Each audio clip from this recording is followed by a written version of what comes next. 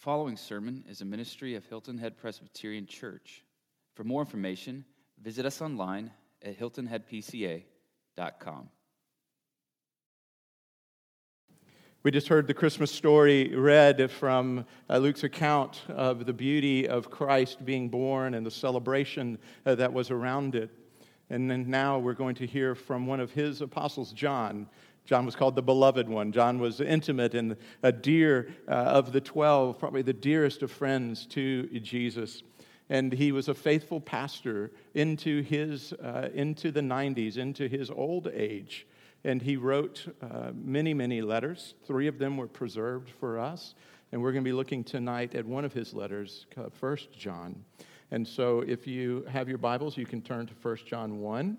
If not, you can look at the screen as I read it. But as we do each Sunday, I invite you to stand out of honor and reverence for the reading and hearing of God's holy word. 1 John 1, verses 1 through 4. That which was from the beginning, which we have heard, which we have seen with our eyes, which we looked upon and have touched with our hands concerning the word of life. The life was made manifest, and we have seen it and testified to it and proclaimed to you the eternal life which was with the Father and was made manifest to us.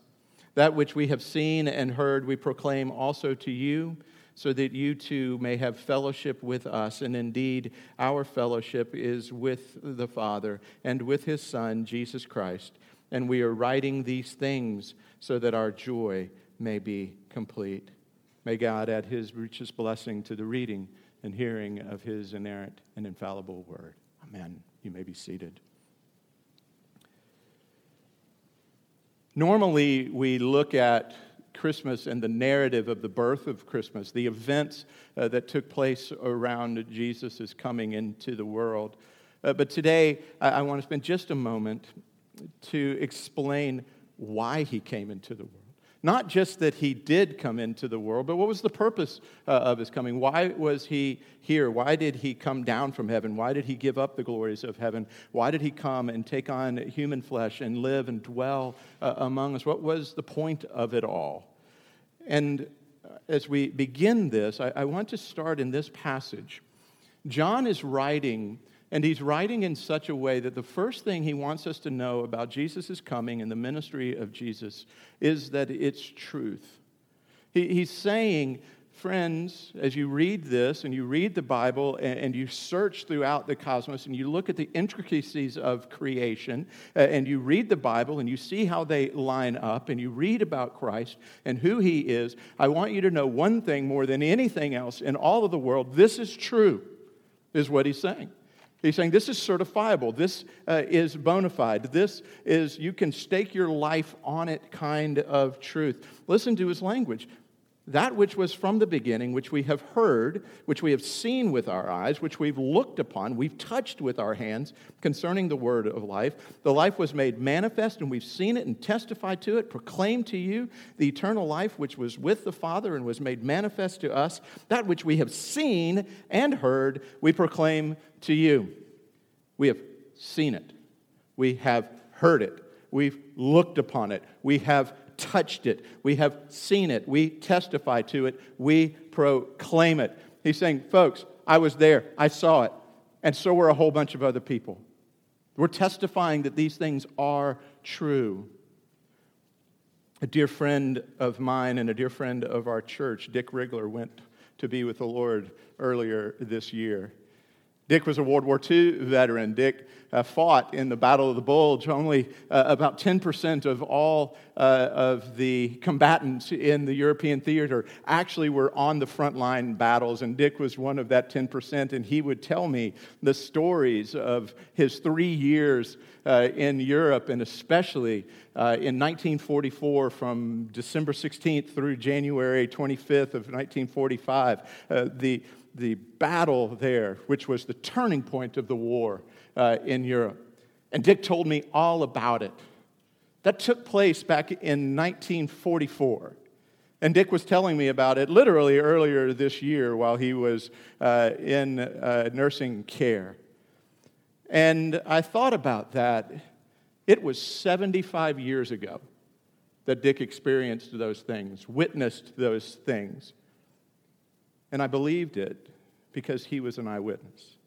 He experienced it. He was there. I never questioned him about it. John is writing in the same way.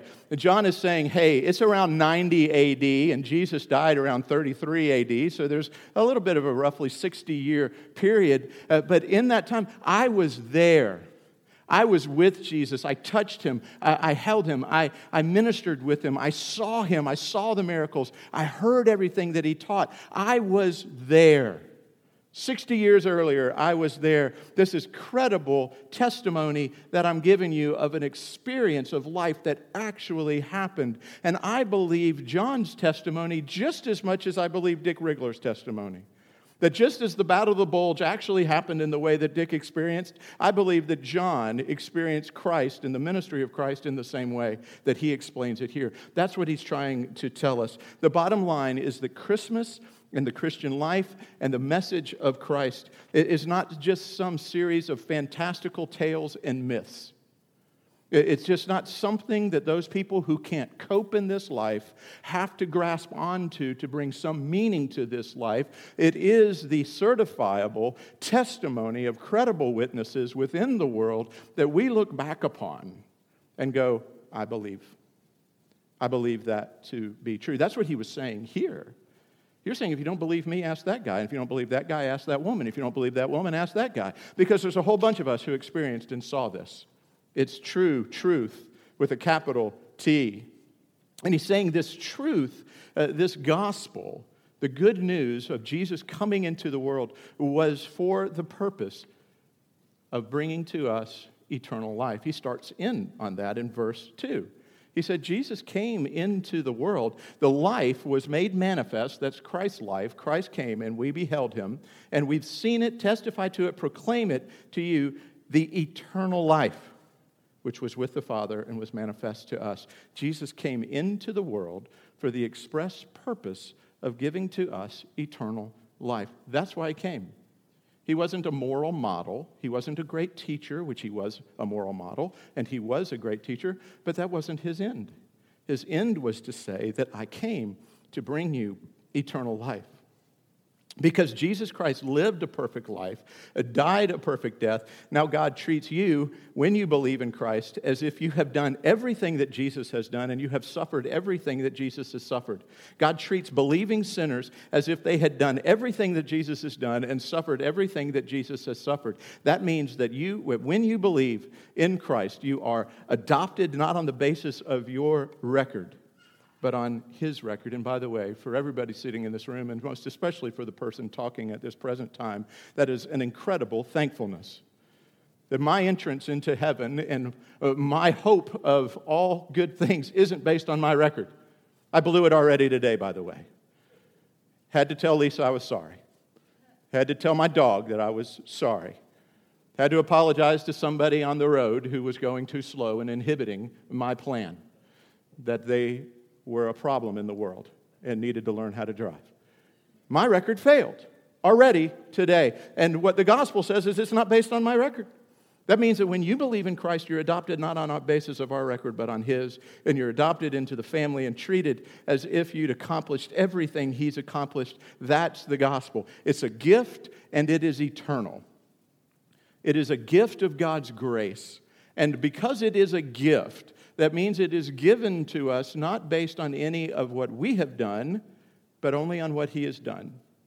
It's an unmerited gift for us, which means that it can't then be rescinded based on something that we don't do. If it wasn't based on my good works, that means I'm not going to lose it based on my bad works. When I mess up, I don't lose eternal life. When I don't do something right, it doesn't mean I lose it. It is a gift of God given to us with no strings attached. And everyone goes, that's too good to be true. But it's not. It is a gift that is also eternal. Eternal means that it has no end. It's valid for all time.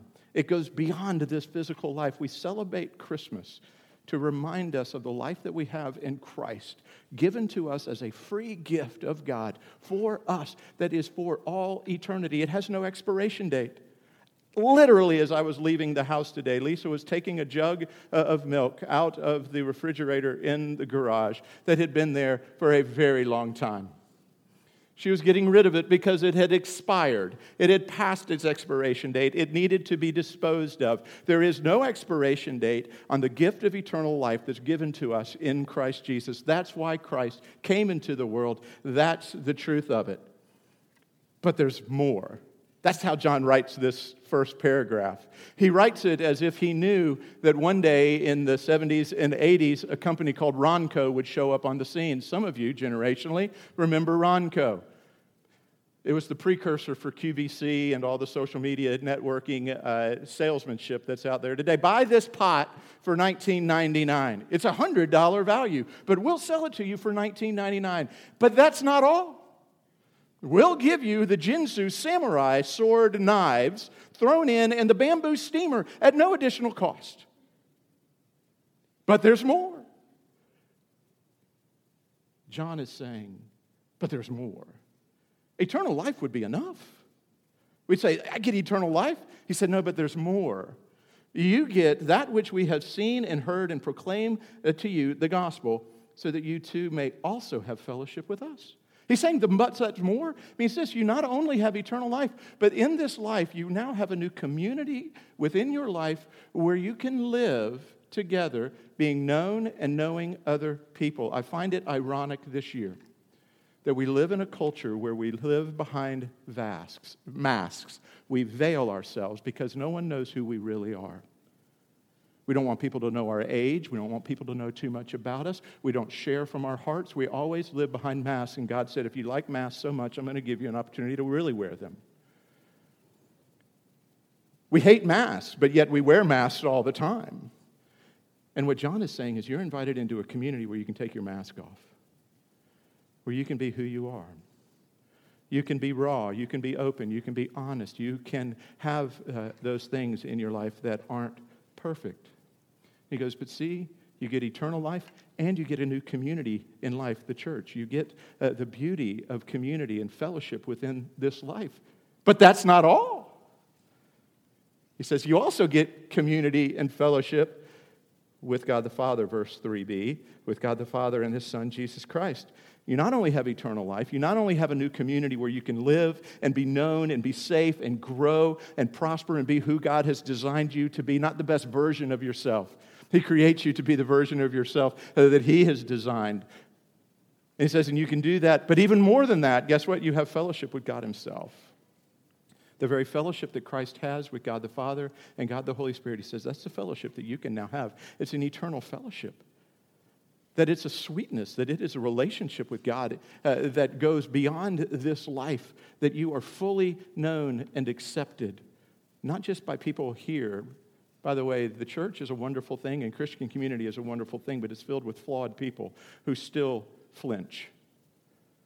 When you say, yeah, but this is who I really am, some people will go, yeah, that's too much. I can't handle that about you, so I'm going to just sort of step away. But God never flinches. He never takes a step back. He's always actually drawn into you versus being drawn and pushed and repelled from you. And that's what John says. You get eternal life in Christ because of Jesus coming into the world, because of Advent. You get a new community, a place where you can live and you can have life together in this world. You have eternal fellowship with God, a sweetness and a joy and an intimacy that's there. But there's more. He says, and you have joy. He's saying, finally, friends, I want you to complete our joy, all of our joy. That in this life we just sang joy to the world. I've said a couple of weeks ago and joked with you all and with folks in our congregation, I don't know, and I've never been accused of being too joyful. And I don't think anybody in here has been accused of being too joyful, but boy, that should be the accusation against the church and against Christians always. What is it about you? How are you so joyful? We're in a pandemic. I know, and I'm being very cautious, and I'm doing all of those things. But there's something within my heart that brings me a deep and a resounding joy to know this, that one day God is coming back, and He's going to make all things right and new. No more disease, no more separation, no more death. And it brings about a deep joy within me. What is it about you? How in the world can you face terminal cancer? How is it you can face this in your life and have a joy? Well, let me tell you about that. It's a joy that comes because I know I have eternality with God, with Him, that I'm saved, that I'm all of this, that it brings about a joy. You see, we can truly sing joy to the world now when we know this.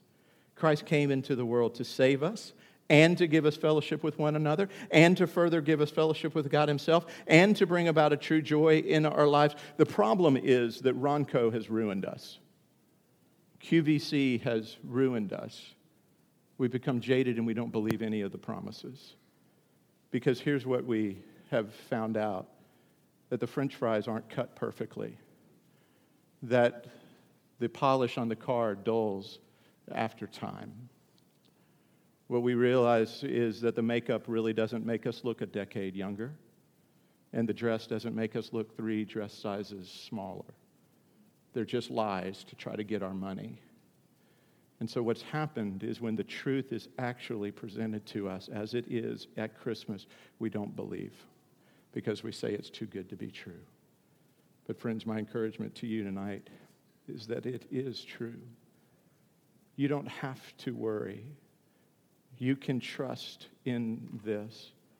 A number of years ago, one of my boys was at the pantry, and we had just gotten back from Sam's, and there was a huge bag, family-sized bag of chips.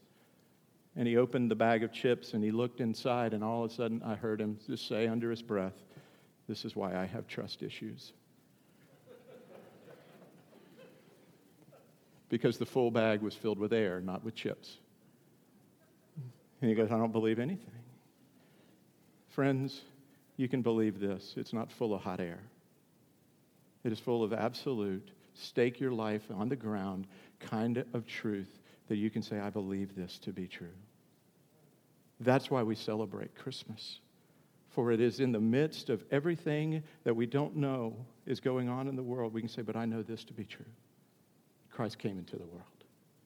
And He came into the world. Christmas is always tied to Easter. He came into the world to give His life as a sacrifice so that we could gain eternal life and fellowship with God and joy eternal. So let's prepare our hearts now to come to this table, to come and to sing and to celebrate at a table where Christmas and Easter meet. Let's pray. Father, we thank You. We thank You for the beauty of Your word. We thank You that there's more. This life isn't all there is. You promise us forgiveness of our sins in this life. You promise us a fellowship with one another in this life. But then You say, but this life isn't all there is. There's a new life coming. A life when Christ returns, a second advent, when He comes again and He makes all things right and new. A life that we look forward to by faith. A life that we look forward to, those who believe in Christ and have put their trust in Him. So, Father, tonight I pray that somebody here and somebody listening needed to know that You're trustworthy, that Your promises are yes and amen, and that they can put their life stake within the very heart of the gospel and know that it is immovable and it is sure. We give You praise in Christ's name. Amen.